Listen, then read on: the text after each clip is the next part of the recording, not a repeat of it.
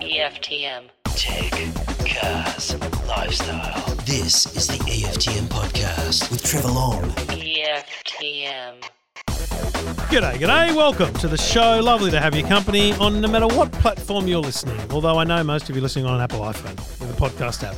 If you're listening on Pocket Cast or Spotify, let us know. Always keen to know what apps you're using to listen and where you're listening from. Feel free to tweet me at Trevor Long, photos of your screen while you're listening or whatever it might be. It's always fun to kind of get that appreciation that someone's actually listening. It's a funny thing about podcasting. You sit here and people that follow me for a long time know I've been doing this for more than 10 years.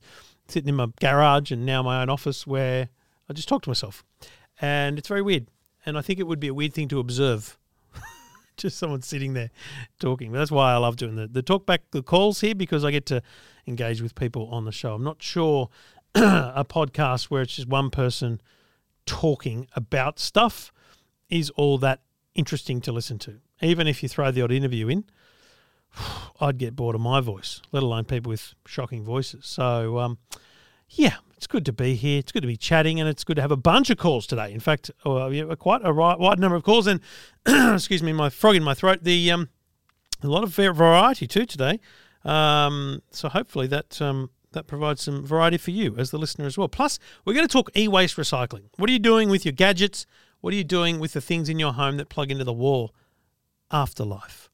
A very interesting discussion. I'm looking forward to that one with the people that run part of the National Recycling Program. So we'll cover that in a little while. We'll take your calls. Feel free to leave, please, a rating or a review on the podcast. Obviously, that applies primarily to Apple Podcasts. I don't know that any other app actually allows for ratings and reviews, but certainly the Apple Podcast app does. And we're very proud of the number of reviews we've had over the many years and the positivity under which they are given. Thank you to Water71, which I think it might be Glenn, but I don't know. Cracking potty. Absolutely loving the podcast. Great combination of list of calls to help interviewing someone. Very interesting people. Keep it up, mate. Thank you very much, buddy. Appreciate your support. Geez, lots of reviews. Geez, a nice number of little thumbs up there. So 5 stars. Thank you very much. And feel free to leave your comments in the reviews as well. But most importantly, I hope to be really contactable. Hit me up on Twitter at Trevor Long, on Instagram at Trevor Long AU, and you can find me on Facebook. Just search for Trevor Long, and I'm assuming it's my mug that comes up. Let's get cracking with the show.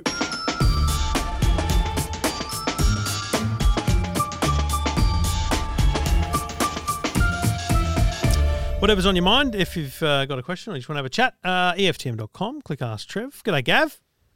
Hey, how are we going, Trev? Real good, mate. What can I do for you? I've got photos up in the cloud, which I show down. Yeah, and which I show down at the club, and I've got a bowling club, and we take photos of all the people down there, and then we can show them it up on the TV, an Android TV. But I also want to be able to use it and put signage up, as in what's going to happen next Saturday, or any rules or regulations, or a little bit of history of the club. Yep.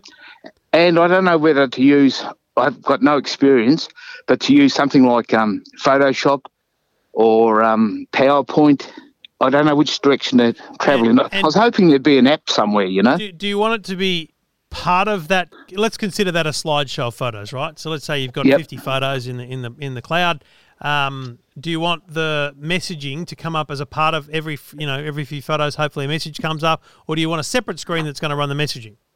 No. I was hoping to be able to do it at the same time, so I can just do it from home, put up what I want, and then it'll appear on the TV down at the club. So obviously there are high-end and even semi-professional signage solutions that would do this for you.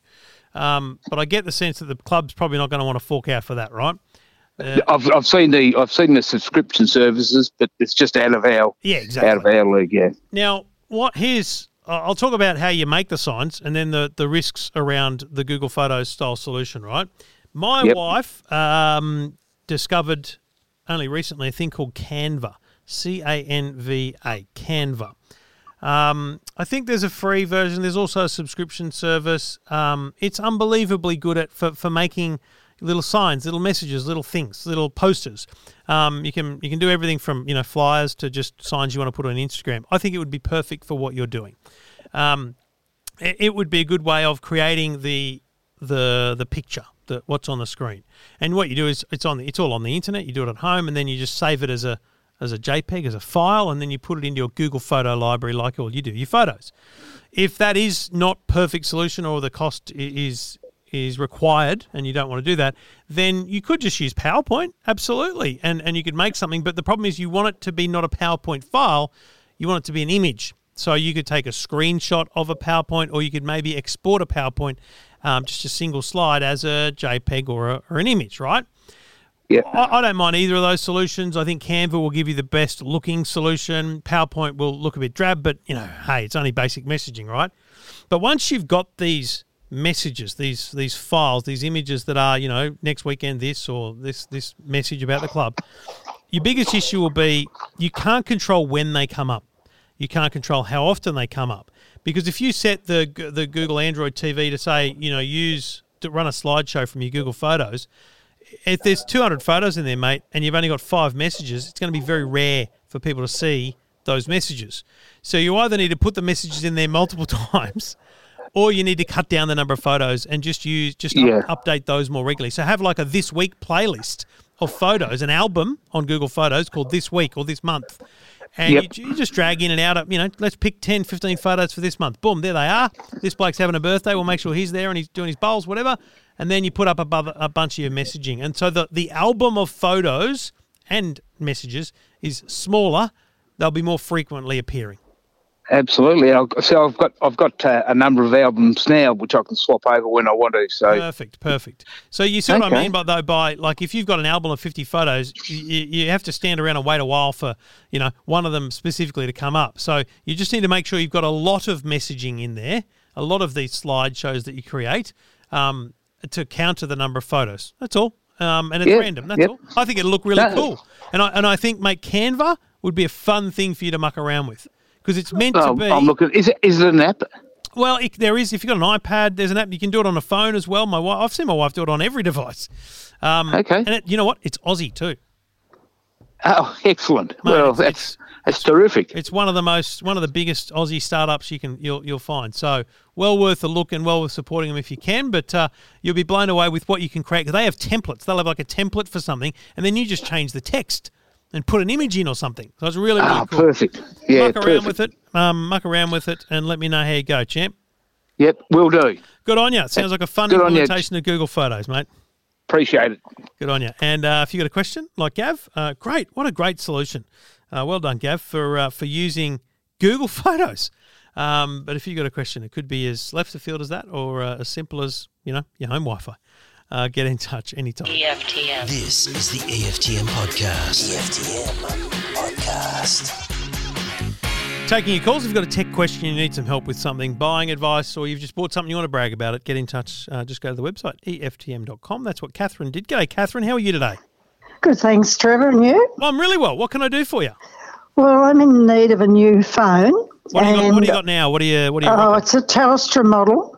Oh. And I just need something basic. I don't use it for, I use it for texting and answering the phone, making calls. So I don't know what to buy. Are there any other things that you've missed out on? And you're in Victoria, aren't you? Yes, I am. So like video calling, any of that kind of stuff with family or friends, is that something you're interested in? Well, I don't know how to do it. Well, pardon me. I think that it should be upon your family and friends to tell you how to do it because it's fun. it's engaging. It's interesting. But the good thing is pretty much any smartphone can do all that stuff, so it doesn't really matter. That's a question for another day once you've got your new smartphone. What are you prepared to spend, Catherine? Up to 500. Oh, they'll come in and see you loaded with cash. No, but I just look at the prices and think I have to do that. No, you know what? $500 is a really good budget. I genuinely think that. There are plenty of phones. There's probably 50 phones at somewhere like JB Hi-Fi, Harvey Norman for that price. Right. There are obviously a whole range of brands you would never have heard of, and then there'll be some that you have. There's TCL, there's LG, there's Realme, there's Vivo. You know what? who's your kind of closest family members that you see most often? Oh, my son. And what sort of phone's he got? Oh, he's got an iPhone, I think. Okay. Anyone in your family that you know got an Android phone or something other than an iPhone? My daughter's just bought a Samsung. I've forgotten the number she called it, Probably whatever it was. S20. She's gone up to a 9. She had a 7 and she went to a 9. Rightio. Well, here's what I want you to buy then. I want you to buy a Samsung Galaxy A anything. Whatever you like the look of, whatever you like the feel of. Now, an A31, the number after the A, the higher the number, the better it is. So if it's an A10, it's not as good as an A20. If it's an A21, it's not as good as an A31. So that middle number, the kind of the 10 in the number, is the defining factor. So they've basically got a range of phones from the A11 to the 21 to the 31 to the 41 to the 51. The A31 is $449. It is, off the top of my head, is the phone my son uses, my teenager, my 13-year-old. Now, of course, I should be able to do it then. Of course, he wants an iPhone, but the little bugger doesn't have his own money, so that ain't happening. No, fair enough. And so I also just wish he would enjoy the phone that he's got. This thing will do everything you need and more. A31, it's $449. You'll save money on that because you had a budget of $500. I think you'll love it. It's a good phone. And the most important, the reason I'm saying that, Samsung, is because your daughter, who's also got a Samsung, will be familiar with it.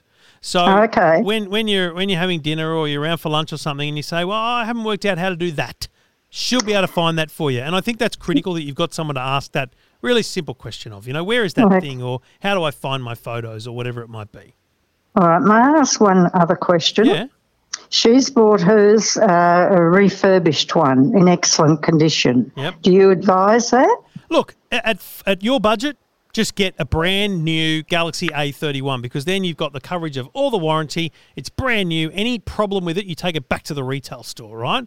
Okay. Refurbished phones, I absolutely love. I think they're fantastic. But that's for when you're looking for an iPhone or a Samsung Galaxy S9 or 10 or 20 that your daughter had.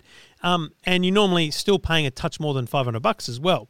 So I have no drama with the refurbished market. I think they're excellent. But for you, someone who's probably going to hold on to this phone for 5 years, just get yourself the A31. It's a good phone. And it's only $450. So even if in 2.5, 3 years, 4 years, you feel like you want something new, that same price will get you, lengths ahead a better phone. So well worth the investment. Oh, thank you very much. I appreciate that. All right, no problems at all. Great help. Well, hopefully you're getting a bit better down there in Victoria, and we're wishing everyone the best, and hopefully it's all going to free itself up back to normality very, very soon. Thank you very much. We're coping. We're all right. We're getting there. Good on you, Catherine. Thanks for getting in touch. Good. Thank you. Bye-bye. And if you've got a question like Catherine, just go to the website, EFTM.com. Happy to help. Buying advice is fun. I love virtually shopping for people. So happy to do it at any time. This is the EFTM podcast. EFTM. Got a question about tech? Get in touch. Go to the website, EFTM.com. Noel's done that. G'day, Noel. G'day, Trevor. What can I do for you, mate? Trevor, I've got a problem with the Wi-Fi within my unit. Yeah. I'm connected to the NBN, and I've got a pretty good connection coming into with Wi-Fi. Yeah. My upload speeds are 50 and download speeds are about 19, so I've got no problem with that. But once it gets into the unit, the Wi-Fi to my television continues to drop out. Right. Now, my television is about 10 metres away from my modem, and it's in a direct line. Yep. It drops out. In the same room? In exactly the same room. Yep. Wow. And it's a direct line. I've moved everything out of the road, so it's a direct line. It's a LG smart TV, so it's not, and it's about 4 years old, so it's not an old television. Yep. Now everything else within the unit is okay during that time. When it drops out, I do a speed test. Everything's right. Yep. I can watch a program on my iPad, but I can't watch it on my television because it dropped out. You've done a great job of narrowing it down to the television. Let's be honest, it's clearly the TV. So have you done anything on the TV to try and fix it, or what have you done? Well, Probably nothing on the TV. Yep. Now, I've contacted LG and they said that there's no, they haven't got any upgrades coming through on the TV. Yep. So I'm a little bit at loss as to know what I can do with the TV. Yeah. It's because it clearly is the TV. I don't think there's any doubt about that. I think there's a couple of things you need to try first. Excuse me. I think interference is a likely problem. So there's a potential for interference. But the way to check that is to sit. Have you got a smartphone? Yes, I have. Do you know how to hotspot your phone? Really, no. Have you got an iPhone or a Samsung? An iPhone, yep. So in the settings, you don't do this right now, but later on, have a play with this. Just open up settings, and there's this thing called a personal hotspot. Yes. Now, when you turn that on, and say allow others to join, there's a password there. Your phone creates a little Wi-Fi network of its own, yeah? So what I want you to do is I want you to get the TV, and when you go to the settings, and I want you to connect the TV to the Wi-Fi hotspot on your phone. So that instead of using your NBN connection, it's using your phone's internet. And I want you to try and stream a bit of TV and see how it works then.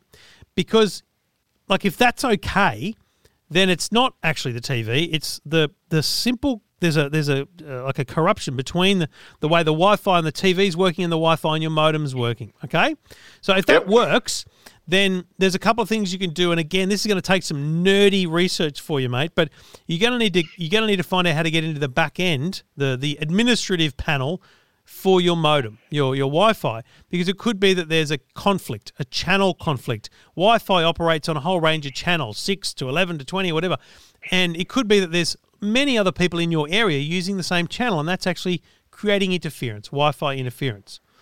So try the hotspot on your phone, see if that fixes the TV's connectivity. And if it doesn't, then it's 100% the TV, and there's a couple of things you can do there. Open up the settings, go to General, and look for any software updates for the TV. Yep. Also, if your TV has a thing called Simple Link, turn that off. That's this kind of Wi-Fi connectivity for devices thing. Turn that off so it's not using Sorry, that. what was that? Simple Link. It's actually spelled SIMPLINK. Simple Link. Okay. Simple Link kind of thing. And then if you're not finding any solutions here, what you want to look for on your TV is a factory reset. Reset that TV back to factory. It'll lose all your channel saves and everything. Doesn't matter. Turn it back on. It'll be like you bought it again. And it'll scan the TV channels and do all that thing and then reconnect it to your Wi-Fi and see whether any of those things give you any more indication of where the problem might be and what solutions will fix it. Okay. There's a bit of work to do there, mate. Yeah, I can see that. Actually, I think that I've almost come to the conclusion that the best idea is to buy a new TV. Buy a new TV. Yeah. I had this funny feeling when I started rabbiting off all those things for you. You're going to go, do you know what? I'll just go and buy a new TV. But honestly, I don't want to buy a new one because I got in a lot of trouble from a wife for buying a big screen one when I did. Oh yeah, don't do that then. You don't want to be in trouble with a wife, mate. Happy wife, happy life. Okay. Yeah. The other thing you can do if you do get at your wit's end is you could look at maybe calling Geeks to You. Maybe they could come around and try and sort that for you, and you could list those same things for them. You know, you obviously got to pay them to do it. It's like paying a plumber. Wi-Fi channel change, TV reset. Those are the things I want you to try, as well as that hotspotting your phone. Terrific. All right, mate. Good luck. Thank you very much. I appreciate your assistance and your time. No worries at all, Noel. Good luck. I did feel like at that point that Noel was thinking to himself, mate, you've picked a bloke beyond his capabilities here. But see, I know it sounds crazy, but honestly, I think those are the things that if you embed yourself into it and you go, hang on a minute, this is something I could get my teeth into. It's a Saturday afternoon project. Have a couple of cans while you're doing it. But for the over-initiated, it's 20 minutes work. For someone else, it might take you a little while to learn, but that's okay. You'll learn something doing it. That's the fun part. Get in touch if you've got a question. EFTM. This is the EFTM Podcast. EFTM Podcast. Always a lot of talk about the planet, environment, and I think the impact of technology on it is not something we should shy away from. And I think one of the interesting parts of that has been over recent years, the increase in our ability to recycle e-waste. Look, I can't speak for everywhere, but I do feel like in my local area, we've got our great little community recycling centre where we can go and I can dump a bunch of technology into a separate basket to where the soft plastic goes and where the light bulbs go and where the gas bottles go. And I do take great faith that it's being taken away and stripped apart and used in the right ways. But it's there's so much behind that program. And I think Apple's announcement last week of a few different controversial things, you might say, removing the power brick and the headphones from the box in the iPhone means that you end up with less waste, less production of something that we don't need. And those are all good things for the environment. But there's a broader, strategy around all this. And to talk about that and a little bit more is Warren Overton, the CEO of the Australian New Zealand Recycling Platform. G'day, Warren. Good morning. How are you? Yeah, really good. It is an interesting time, and I do personally think we've come a pretty good way in recent years. But I don't know, is that just too uber personal, or are we doing okay as a nation in terms of e-waste recycling? Well, I think we're actually doing pretty well. And I mean, as a nation, we do recycle quite well. We do put things in the recycling bin, but as you were just saying in the intro, it really is about what happens to it and does it get processed appropriately. So we've been collecting e-waste for 8 years now under a federal government program called the National Television and Computer Recycling Scheme. And this is a true product stewardship program. It's actually funded by the manufacturers, the brands. I was going to say, people probably aren't aware that it's essentially the responsibility of Samsung and LG and people that make TVs and the like to ensure that there is funding for programs to ensure that in 5, 6, 7, 10 years when that TV is on the curbside, figuratively, it can be taken away and dealt with properly and not put into landfill. And very much so, the community recycling location you were talking about, the reason why you can drop it off for free is because it's being funded by industry. Right. And each year, all of they call them liable parties, all of the companies who have to contribute to this program, they're spending tens of millions of dollars a year supporting this. So it's a big exercise, and that has been a real success. So it's government legislation and it requires this to happen.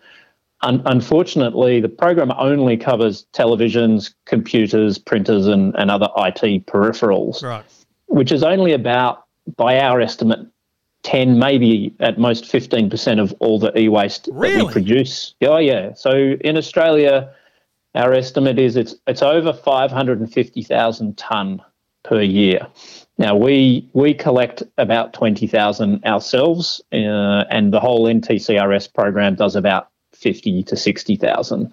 So there's a lot. So more what else is there? I mean, I think that obviously there's different programs, different organisations, but you've got Mobile Muster who do mobile phones in a broad sense, again funded essentially by the mobile phone companies. What do you think is the biggest gap in the e-waste recycling chain? A lot of that volume does get recycled, and it's the fridges and the washing machines. They're big and bulky. They get recycled for the steel, and that's already happening. The gap in the market is what we call the small household. So it's all those other electrical appliances in your house, the toaster and the kettle, and everything's pretty much got a plug or a battery in it these days. Yeah. And on average in Australia, we produce 21 kilos per person per year of this electronic waste. Right. So if we think of the big stuff, the washing machines and stuff, you see them on council cleanup and their scavengers come get those because they're worth a lot of money in just metal if you pick them up for free. We kind of know where to go with their mobiles. You essentially know that you can take your TV somewhere. What you're saying is there's too many people whose kettle goes in the blink, they buy a new one because they're cheap, their toaster, their whatever it is, and it fits in the bin, so they throw it in the bin. And that's the massive gap is so many things, as you say, with a cable, are just being thrown away and added to landfill when they could be taken away. But there's no incentive to take them away. Is that the problem? Yeah, so we're funded to do what's in our scope, and so that's why the councils can offer it for free. But look, some councils are good and they will collect and recycle all these other materials and they pay for it themselves. Right. But that's few and far between. Because I did notice, I mean, my local, and they're top people. I really enjoy going there. They're passionate about what they do. But I took an iron there wouldn't take it. Cut the cable off and took the cable, mind you, but wouldn't take the actual iron. Yeah, and that's the problem where There's a fundamental problem. If it's not funded, valuable parts might be recovered. You know, the cord will be taken off because you can sell the cord straight away. Yeah. And other valuable components might be removed. But one of the things about e-waste recycling is, well, there's two things. If it goes into landfill, it does include some dangerous chemicals that mixes with leachate, gets into the environment. That's a bad thing. But there's significant materials that can be reused in e-waste. And I read something recently that it's estimated there's more gold in electronic products in existence now than there is left in the ground. So and that's why, again, it's kind of that, pulling back the curtain for people. But that's what Apple talk about with precious metals, right? When they talk about, I think they made some announcement during the iPhone announcement where they talk about 100% recycled precious metals or something like that, which means that for those little things that are normally being mined and then turned into the tiny little dab or dot or wire or cable, whatever it is inside the component, they're now sourcing enough of that from recycled channels, which is, very socially responsible and environmentally responsible. But unfortunately, those kind of companies are few and far between. So it is upon us as consumers to say, what's in this thing before I throw it in the bin and what more could be done with it. So it's great I think there's two levels of education here. One is for consumers to know that there are places to go and they should take whatever they can to the recycling centres. But what do we need to do in terms of bridging that gap? Does government need to legislate to expand that NTCRS to encompass more things? That's certainly something we've been advocating for, and last week was actually International E-Waste Day, and we released a paper talking about expanding the current program to cover all electronic waste, and that's pretty much anything with a battery or a plug. Yeah. And there's significant economic and social and environmental benefits if we do that. Europe has been doing this for more than 10 years. Really? They cover all electronic waste. Funded by the liable parties. Sorry, mate. Again, funded by the liable parties, the manufacturers. Yeah, and that's a reasonable way to do it. And the manufacturers in our program, they see it part of their corporate responsibility to ensure that the products get recycled appropriately. So it's about extending that further across all of the items. And in the end, the cost per item, if it's a well-run program and if you get scale, if you can do it cheaper and you can do it better, it's pennies. Pennies in the dollar. This is left field, and I didn't pre-prepare you for this, but is there an issue with grey imports here as well in terms of the number of products? And it might actually be a very small percentage that actually comes in, but people that buy things overseas, either through e-retailers or whatever, and they get shipped in from different countries, they're not really funding any part of the program, even if it does expand. So is there a bit of a risk, or is it kind of big enough that it could be essentially okay that we still have those little gaps in the market? Look, I think it is a risk, and what with COVID, everyone's buying everything online at the moment.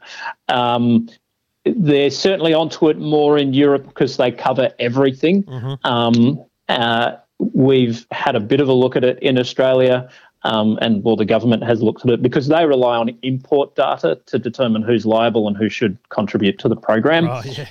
And it's a bit hard when it's, just via the internet. So you're right. It's people have perceived it is an issue. It's going to be a hard one to deal with because it's hard to get the data. I guess the simple question I have then on the expansion of the National Television Computer Recycling Scheme to broader things is, why isn't it easy for government just to go, right, make it happen? Because there'd be no cost to government. This is a zero-cost thing. It's a pure environmental benefit for the government. Industry-wise, there'd obviously some start-up costs and some issues for some companies getting into it, but that could be, scaled up over 4 or 5 years or something. But why not? Why isn't it an easy decision? Well, it is. It's a significant decision in they look at the benefit to the community as a whole. So they'll do what they call a regulatory impact statement, and that's just part of the government process. Yep. And I'm happy to say they're seriously looking at it right now. Great. So there was a review of the NTCRS recently. One of the recommendations is they're having a serious look at how to expand it. I have to say that both federally and at state level, there's been a significant amount of support in increasing product stewardship and better recycling in Australia. So I'm pretty confident that over the next few years there will be a lot more programs servicing this space. There was a recently the Battery Stewardship Council have got a program that looks like that'll be up and running soon, which is great because currently we're pretty bad at recycling batteries in Australia. So that'll offer a service. So in the end, for consumers, it's about, as you were saying, educate yourself. There's plenty of opportunities around now. I'm hoping it's only going to get better and easier. Yep. But one of the key things is, because we talk about the circular economy, where you use something, you recycle it, and then it gets made into something new. What we're missing at the moment is that last part of the circle, whereby we're good at recycling stuff, but then we produce recycled commodities and they don't get used to make new things. What happens? What we can do is, as consumers, look to buy products that have recycled content. So I'll give you an example. HP have now made a commitment that 30% of their plastic will come from recycled computer plastic. Right. And the best way to and that's great, because that means there's now a home for the material that we recycle. And the best way to make more of that happen as consumers is to demand it from the suppliers and vote, it's kind of vote like with your Buy money. Australian, isn't it? It's the same as, Made in Australia. We need to look more we need to take a concerted effort to buy things with recycled content. And we're not talking about, 100% recycled, reflex paper or whatever. That's a very different ballgame. We're talking about there are some issues. I mean, I remember a battery company, I can't remember who it was, a few years ago launched a battery that had a percentage of recycled battery in it. And it was like, that's amazing. And they made it clear to me that it could never really be 100% because obviously the life and the degradation in its ability to store energy. But, you just got to look for those little commitments so that you're part of the solution. I mean, we can all be part of the solution is obviously the most important thing to remember. And I think, again, I speak very just personally and locally, but, my wife made the call that we're going to have bins for everything. We've got a soft plastic bin. We've got a box where all my rubbish goes because it's mostly got cords and cables. We've got something for everything, and then we just make a trip once a month to a recycling centre and, dump it all there and sort it all out, and it's actually a fun thing for the kids to do as well. So it's not hard to do, and hopefully most local areas are doing it as well as mine is. I don't know if they're the gold standard, but it's got a lot better, but what you're saying is we've got a little way to go, and hopefully that work is underway, and the government will, expand the program, and that'll be good for the environment and the economy overall. Yep, we certainly hope so. Well, man, very interesting to chat. It's fascinating what you do, and good luck with the government changes as they roll out, and hopefully it sees some great changes in the months and years ahead, mate. I appreciate the chat. Thank you. Keep recycling.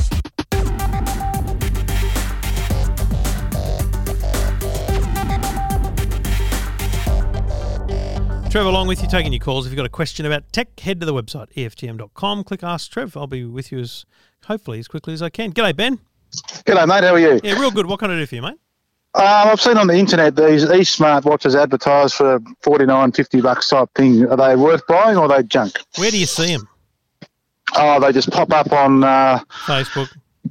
Go like Gumtree ads and YouTube ads, and just on the homepage of Google and whatnot, they pop up. Yeah. And what do they look like? Do they look like fitness trackers, or they look like watches with a full face and all that kind of jazz? Yeah, it's like a full face type thing. There. Yeah, probably two. Who's it for? You or kids? A bit of both, or the missus type thing. Mate, honestly, here's what they are normally. If you go to Big W, or sometimes Aldi has them, they have these smartwatches, and they are actually pretty impressive for the price. Yeah, so right, you get a screen. Normally they're touch screen. You get fitness tracking. You will get notifications from your phone. There's a few things you can do, but battery life is not amazing. They're not hugely feature rich. There's certainly not a patch on a Samsung Galaxy Watch or an Apple Watch or a Garmin kind of fitness tracker style watch, right? You get what you pay for. So. Yep. Honestly, I'm not a massive fan, but my son's used one for a bit. He loved it. Thought it was good fun. But he's lucky enough to also get access to the other rubbish I have, like Samsung's, right? So it's a different bar. If you go into it with the expectation that it is what it is, then I think they'll be great. But here's my biggest thing: don't buy it on the internet. Right, okay. Go to Big W, buy one of their nice cheap smartwatches, or Aldi, wherever you can get one, because then if you hate it, mate, walk back and take it back. If you buy something off the internet, not from a big retailer, but, just from an ad on the internet, my experience is you'll never find the store again. Like, they're just impossible to get your money back. So you're more likely to get duped through a Facebook ad than you are through a quality product that happens to be cheap at Big W. Yep, all right, we'll give that a shot. All right, buddy, good luck. Appreciate your time. Thank you. No worries at all. Simple stuff. And, you know my feelings on Facebook ads. And I'm sure there's some quality, affordable products like that being advertised on Facebook. But unfortunately, most of the stuff I've seen and bought is rubbish. And, I think I might have hinted at or mentioned that I had seen a couple of products that I thought were encouraging because they were from Australian retailers. Saw this weed remover thing. I bought that like 3 weeks ago. Still hasn't arrived. I get an email or two saying, due to COVID, there's delays. You know what? That's BS. You buy something at Kogan or Amazon, but it arrived the next day. I bought some stuff at Kogan, arrived 2 days later. So it's your fulfillment, it's your retail, it's your e-commerce that's poor. Or you're not really an Australian company. You've just put an Australian address up there and the thing's coming from bloody China and it'll be rubbish. I'm about to find out. We'll have to wait and see. Anyway. You get what you pay for is the truth with nearly all technology, but that doesn't mean that low-cost stuff is bad. It just means you've got to go into it knowing what you're getting. Don't have Apple Watch expectations on a $99 smartwatch. That's ridiculous. Anyway, let me know what you think. You can always follow me on Twitter at Trevor Long, and perhaps more importantly, you can follow me on Instagram at TrevorLongAU.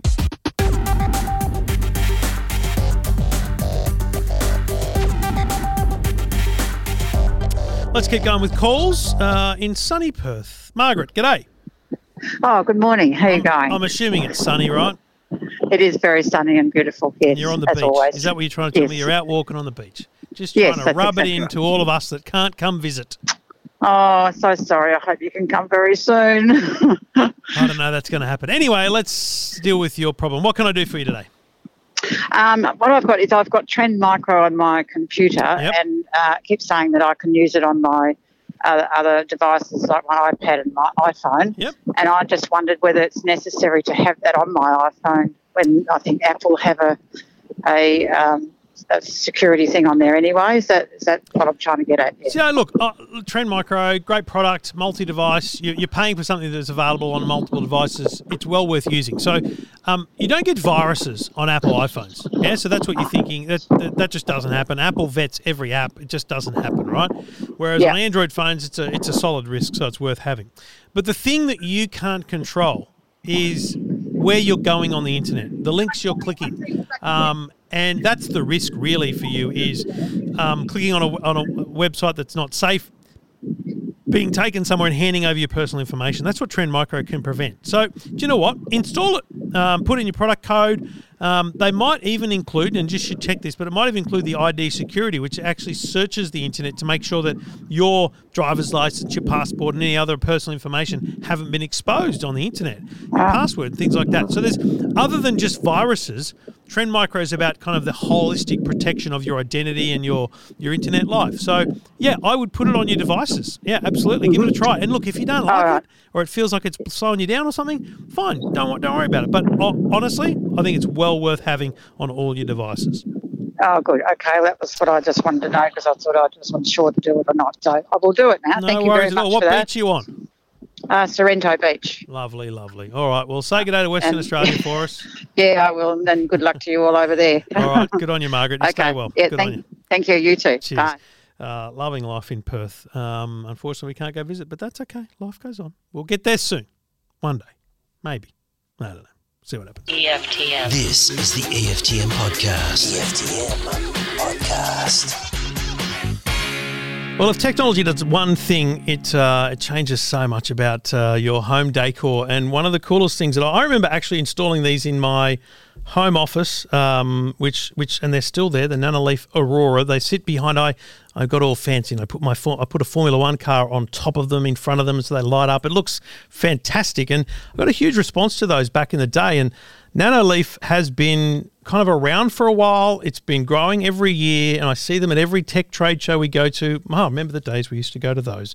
And I'm pleased to say joining me on the line to talk about Nanoleaf is co-founder and the man in charge of Nanoleaf, Christian Yan. He's on the line right now. G'day, mate. How are you, buddy? Morning from Hong Kong. Well, it's been a weird year. I won't lie. That's the number one thing we have to admit and acknowledge to anyone that's going through tough times with COVID. It's been a very weird year for us all. But, mate, we're not going to see each other the 2 or 3 times a year we might have before because there's no tech trade shows anymore. Just first up, has that impacted anything with you guys already because of things like IFA and planning for CES?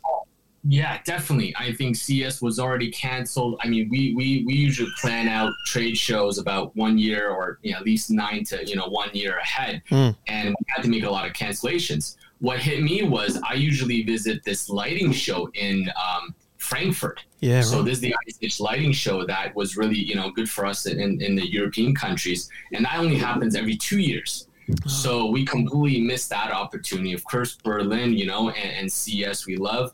So we had a lot of offline activations planned, but, you roll with the punches. We're focusing on online, of course, and we do have a Nanoleaf Keynote live event on October 15th. So that's looking forward to that, right? Got to love the virtual world and the way we announce things. Now, take me back to the start. It's such an interesting concept for people that haven't seen it. Nanoleaf, bunch of shapes you put up on your wall. It's a lighting decoration, essentially. How did it come about? So I guess, 2013, 2014, we started with Kickstarter. We made the world's most energy efficient light bulb, very iconic. And, from a light bulb, which we got a lot of press and media, it kind of put us on the map. Then we kind of moved into smart light bulb. But, we realized this is, still, wasn't too much of a game changer. So, our CTO and our industrial designers at that time just had this awesome concept of changing from 1D lighting to 2D lighting, right? And, of course, there's, these ceiling panels that's been, on the market for many, many years. But we wanted to make it fun, interactive, react to music. We wanted to be able to make it modular and color changing. Right. And of course, at that time, this is around 2016. That's when the smart home wave really caught on. Everything was being connected. And of course, we had, we're one of the earlier partners and kind of really caught onto this wave and just made our 2D lighting plus into the going very hard into the smart home space. So everything being connected and using voice assistants. And you also, I remember the very first, the Auroras I put in, of course I could put my corporate colours in and stuff, which was a bit of fun, but you also just had things like moods. It was like, I want a focused lighting now. I want relaxed lighting. There was this really different approach to lighting, and it wasn't the first time I'd heard it. I remember interviewing Jake Dyson, James's son, about he's got these really cool desk lamps, and he's like, we shouldn't be lighting the whole rooms. We should be lighting the spaces we need. And it was this, I actually ended up using things like the Aurora and other lights to light my office instead of using downlights because it was a better way just to create light in a room, which is all I needed was light so I didn't fumble, but without overpowering a room with lighting.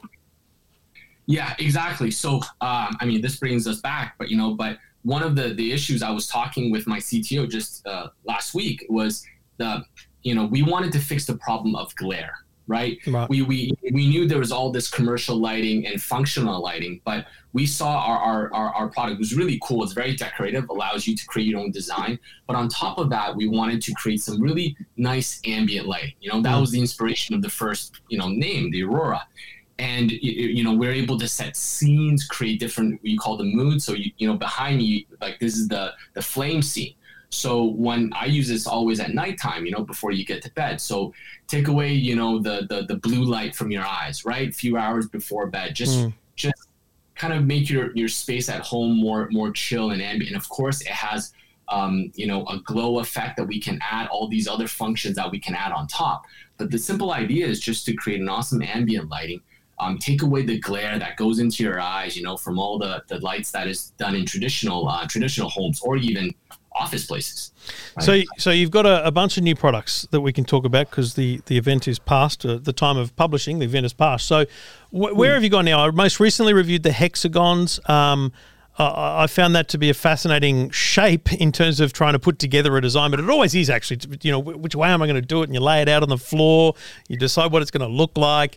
It's a strange thing to do for the first time, but you've gone hexagons and now you're extending the shapes line to bring in essentially the original triangles as well as some minis. Exactly. So the hexagons was the first shape in our Nanoleaf Shapes product line. With this new product line, after doing the Aurora, the triangle, and our canvas square, we really thought, like, how do we push the boundaries, right? How do we make, creativity? How do we push limits? How do we let our community make these amazing designs? And we really wanted to add this idea of interoperability. I think it's easier to say compatibility, right? How do we have these shapes? Let's build a new architecture where the shapes can be limitless, right? So that all the panels can actually connect together and even push the boundaries like we have never before. And it's just now twigging with me because you say that now, and obviously my listeners can't see, but over your shoulder you've got triangles and hexagons together, and then if I look at a triangle and hexagon together, there's a gap. How do you fill that gap? Oh, a mini triangle. So you've made it so that you could literally piece together a canvas of any. A canvas is a funny use of a word, really. A canvas of any shape using Nanoleaf Shapes. Yeah, exactly. And we do this using our exclusive, Connect Plus technology, right? This is a special, very robust and innovative linker. We call this Connect Plus technology that we built for the Shapes line. And this, think about all the shapes that we can make in the future, right? This is really just the starting point. We knew how popular the triangle was. So this is why we're bringing back the two sizes of the triangle. And there's, more to come. Solid tease. And, it's fascinating when you look at, if you go online and you search for Nanoleaf, you'll find people have literally created entire walls. It's basically this ultra modern, ultra smart design technique that people are using in so many fascinating ways. And I often think about it, and this is a long bow to draw, but I often say, Steve Jobs would never have believed what the iPhone could do today. That was never in their plan, but it's evolved. You must look at what people do and go, we could never have imagined someone would create that design. People go from a wall up on a ceiling and around corners and cover walls. It's amazing. Yeah, that is absolutely something, we are always trying to look at on our social media. Like, we just can't believe some of the things that people have come up and how they mixed even our panels together with music, or how they've used it in a yoga studio, how they used it, in their basement, a DJ table, right? It's awesome. And this is why we love the community so much is, for the shapes, we actually listen to our community. Right? What more can we do? People have asked us to do the hexagons. I think it was raised in CES, maybe the same year that we kind of, showcased the triangles. So these are definitely shapes and user functions that we always added to our assortment by listening to the community. One of the things that I forgot to point out was our new installation or mounting system in our shapes. So this is actually very different that we've made a large improvement on. We wanted people to make the installation easier. We wanted to help people when they remove the panels to have easier access to the tape so that they can move it off the wall easier. So with this snap-on mounting system, which we call the mounting plate, you simply, like, if I just go behind here, I can actually just take the panel off really easily and then have access to the mounting plate. So this was one big improvement in the Shapes line. All right, so give me some one-to-one here, very direct co-founder to user advice. I've got a box of Nanoleaf Shapes, and I'm going to lay them out on the floor and come up with a design. So after that, what is the process for you? Because you've got those new mounts. Do you put those on and then put them up shape by shape.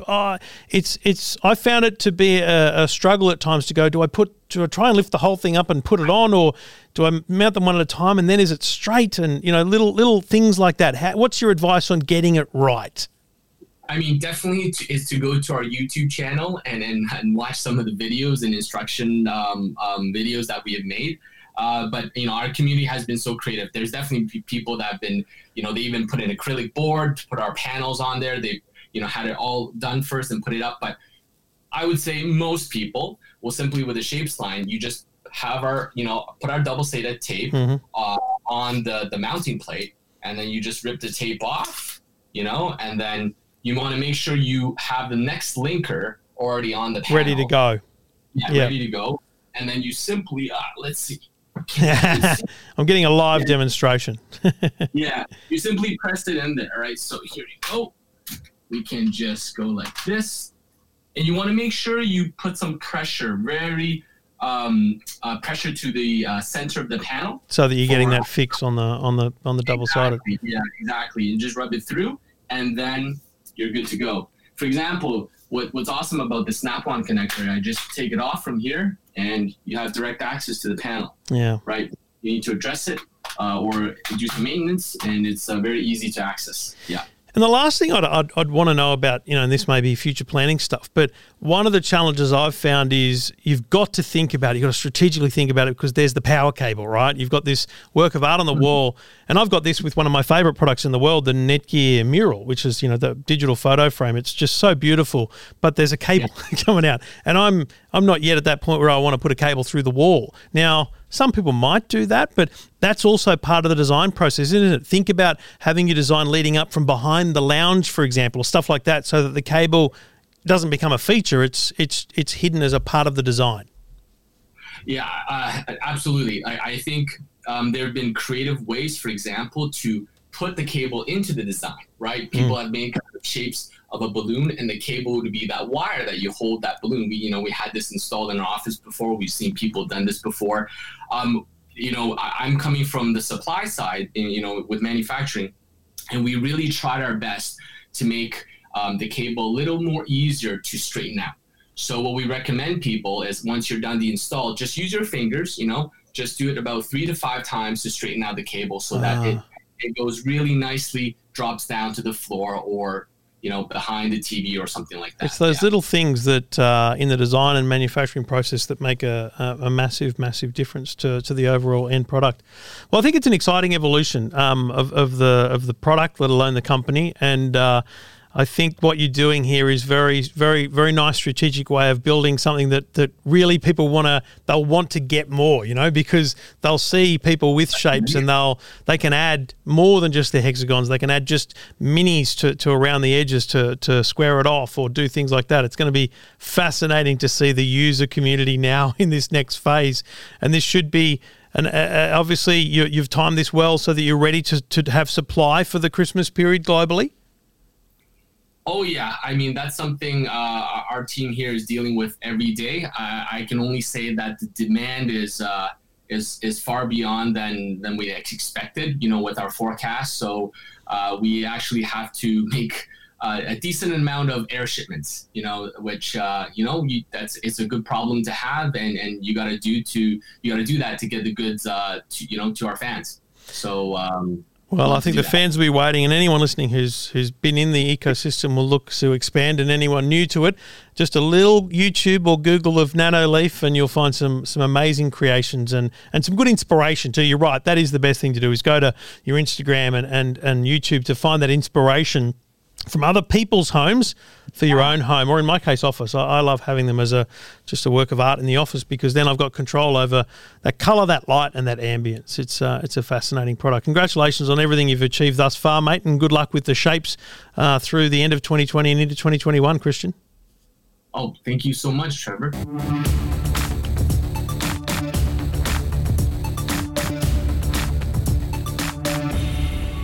Trevor along with you, taking your calls. If you've got a question about tech, cars, lifestyle, or you just want to have a chat about something you bought, something you're buying, whatever it is, get in touch. Go to the website, EFTM.com, click Ask Trev. G'day, Graham. G'day, how are you, Trev? Good, mate. What can I do for you? Well, I've got huge problems with my NBN.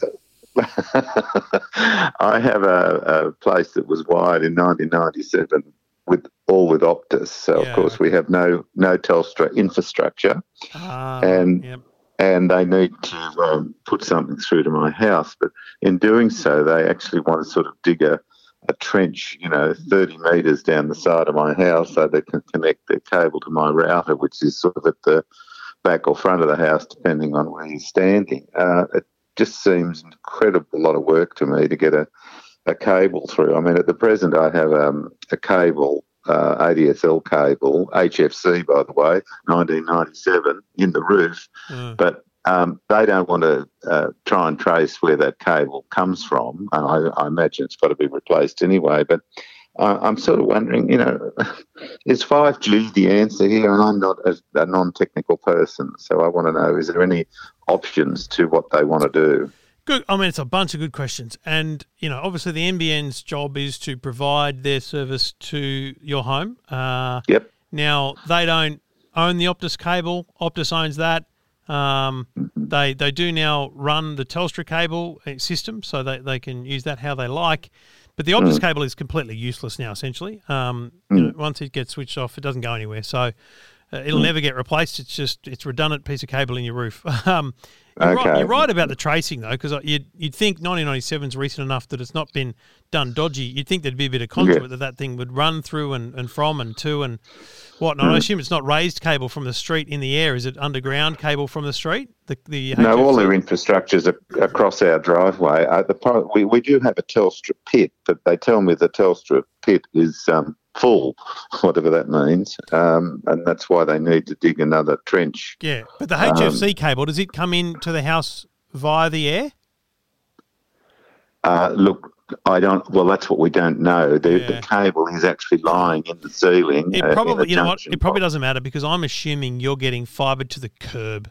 I'm assuming they've got cable down the fibre down the footpath, and they're going to put a piece of copper in. You should probably hold off and ask them to put a bit of fibre in, because if they're going to run that conduit, if they're going to do any sort of destruction of property, you want conduit put in so that fibre upgrade is much easier for you down the track.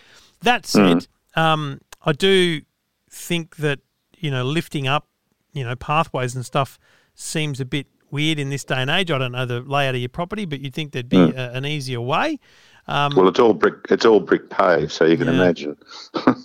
Well, I mean, they've got to put it back, but you got to worry about does it go back in how it goes back? Yeah. Exactly right, and not that's not disparaging any subcontractor who does the work, but look, they've all been good, but I've had 5 different NBN teams in here in the last 3 months. This started in April. Wow, and I gather that they actually want to disconnect everything in this area by November, and we're still no further advanced. Are you an Optus customer?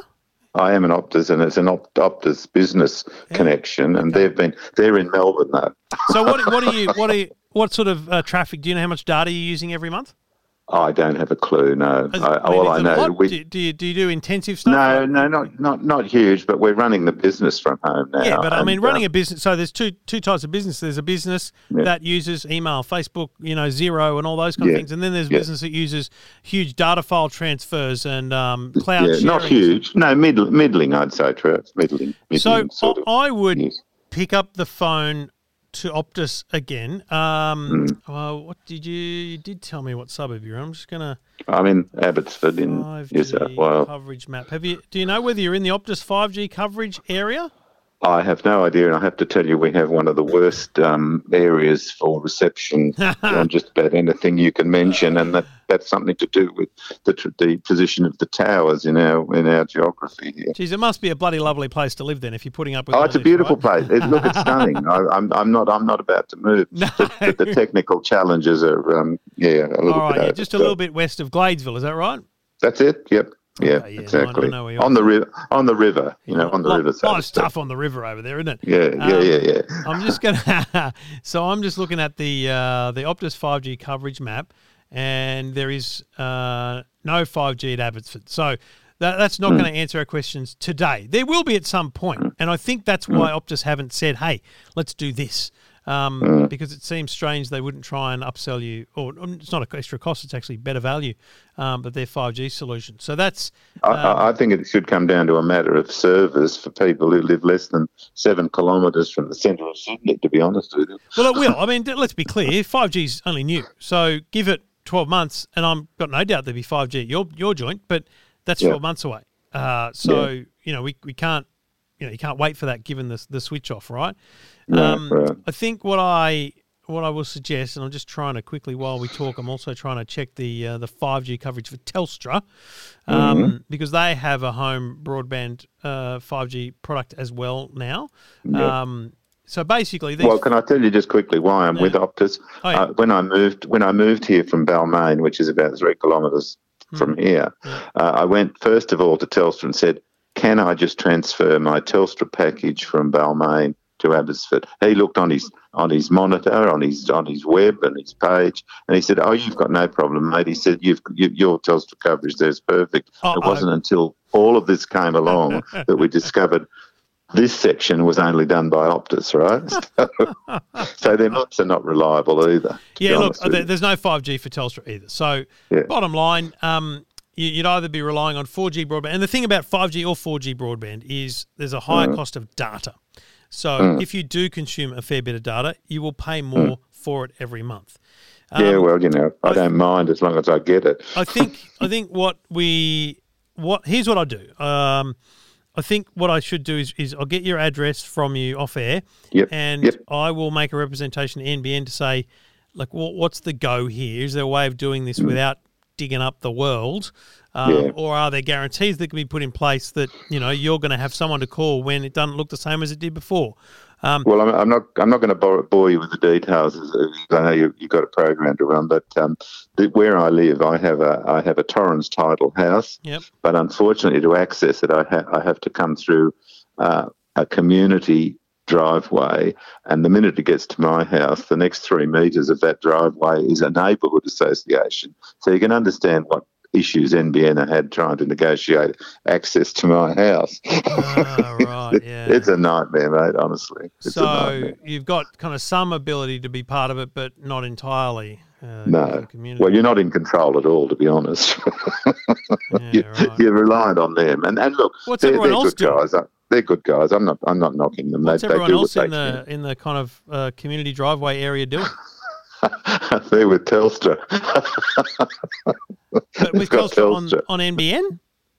On NBN, yeah, because that's what I'm saying. We are the only house in this 30 houses in this subdivision that have no conduit that gives us a cable.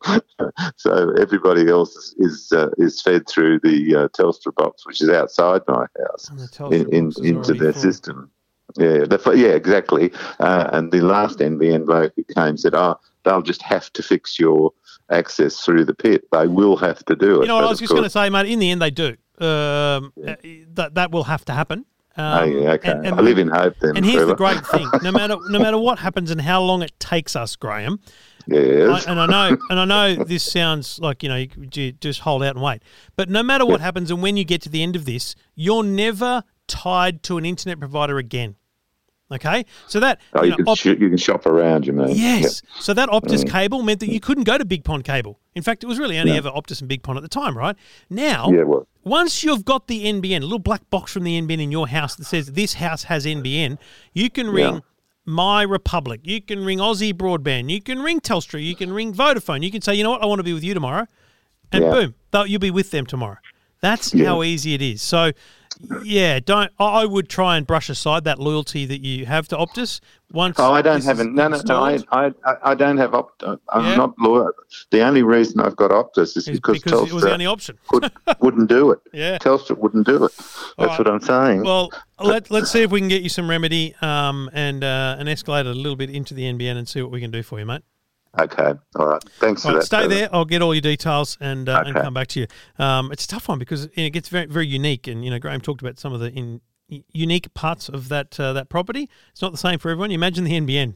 It's not as easy as Kevin Rudd's, back of a back of a toilet. What do they call it? The back of a napkin.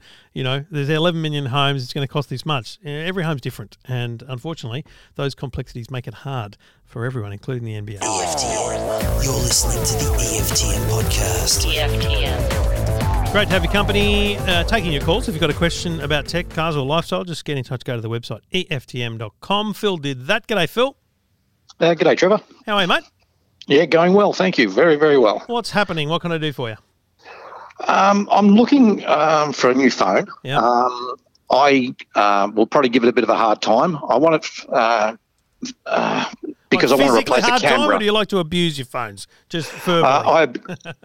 No, I abuse them physically. I need it for photography mainly, so that's why I'm really interested in a phone with a camera, and battery life is probably second option. Yeah. I walk a lot, and the less I carry, the better. Yeah. And I also ride old motorcycles, and when we're on events and things, I run two websites for these particular places, so I like to take a photograph and then I put them up on the websites. But so quality I know isn't a great issue with websites because they're small. Anyway, Yeah, they're compressed anyway. But I still like my photography. So they're the two. So I've been doing a little bit of research and looked at Oppo A91, A9, Samsung A31, Samsung A21s, and probably want to spend under 500 so that when I destroy it, I can replace it. Yeah, I was just going to say, because as you started talking about those phones, you're obviously talking about a lower budget, and frankly, there's nothing at that level that's going to give you durability. I mean, Telstra have a couple of phones. I think they're rugged, rough, whatever. But then you're sacrificing so many other features like battery life or camera and stuff like that. So I think you're right to just go, you know what?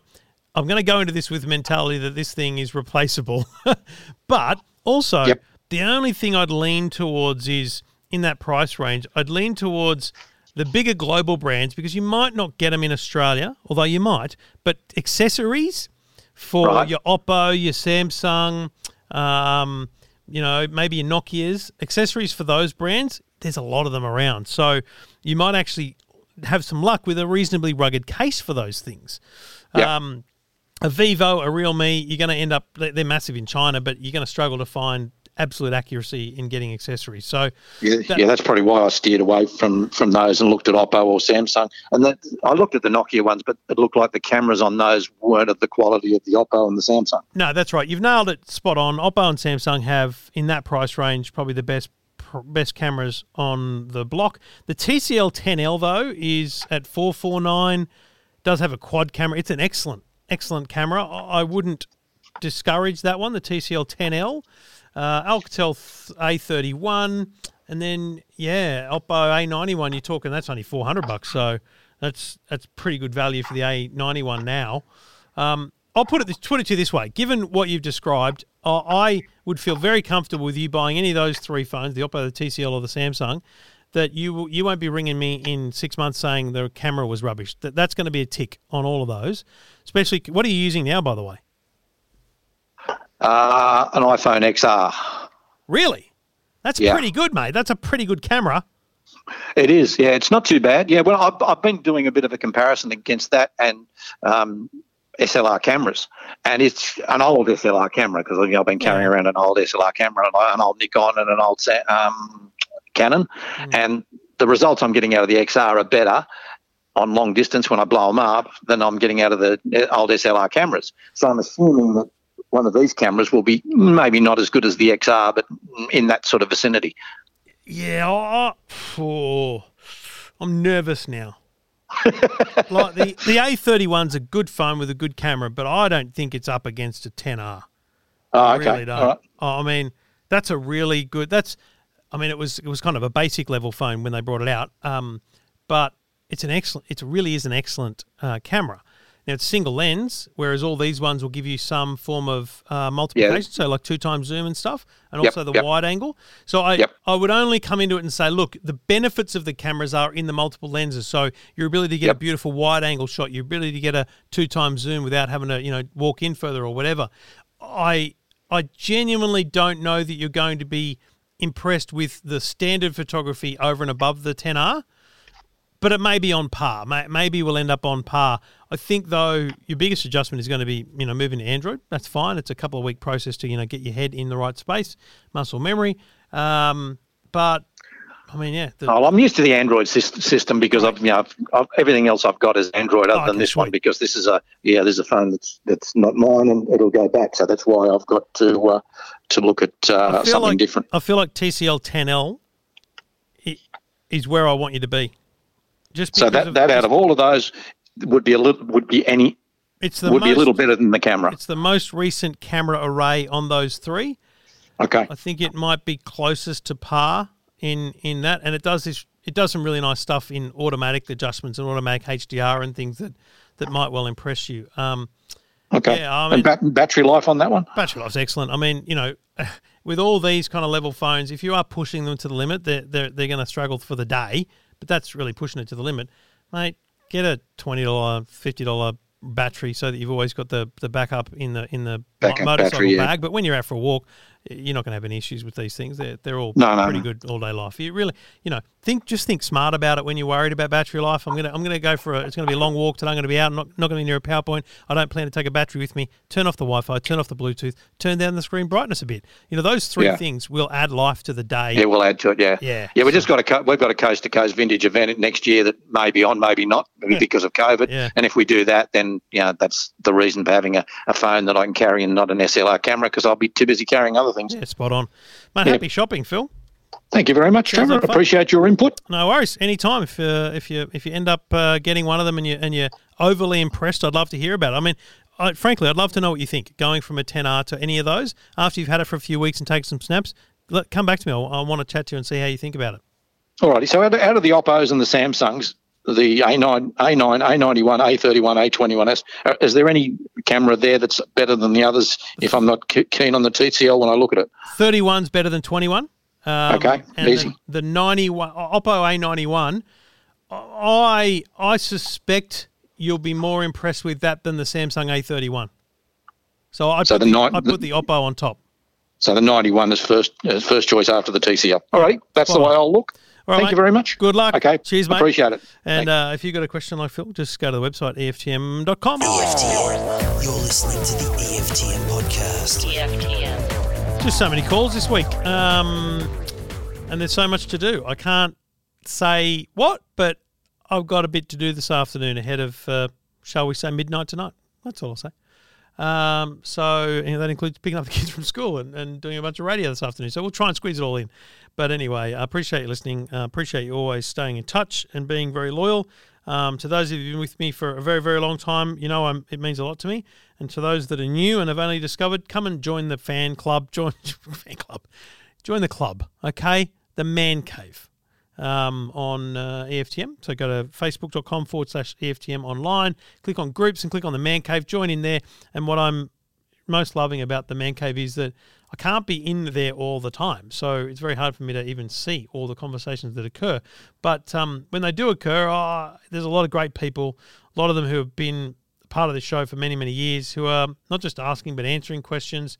And that's just really, really awesome. So, yeah, love having that. So feel free to keep asking those questions, keep answering those questions, and just tag me if I need to be in there, because that kind of helps me, know that I need to be jumping in. So, yeah, appreciate that. And let us know what you've ordered. If you've ordered a new iPhone, send us a screenshot. Let us know what you've ordered. I'm curious to see what people are buying and what models and whatnot. So very cool stuff coming up. It's a big week for Apple with all the iPhones coming out, and you'll read about that all this week, I suspect.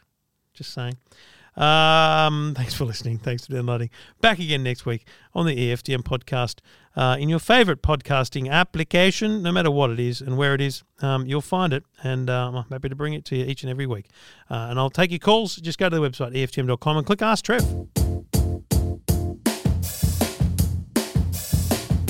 It might sound crazy what I'm about to say, but Trevor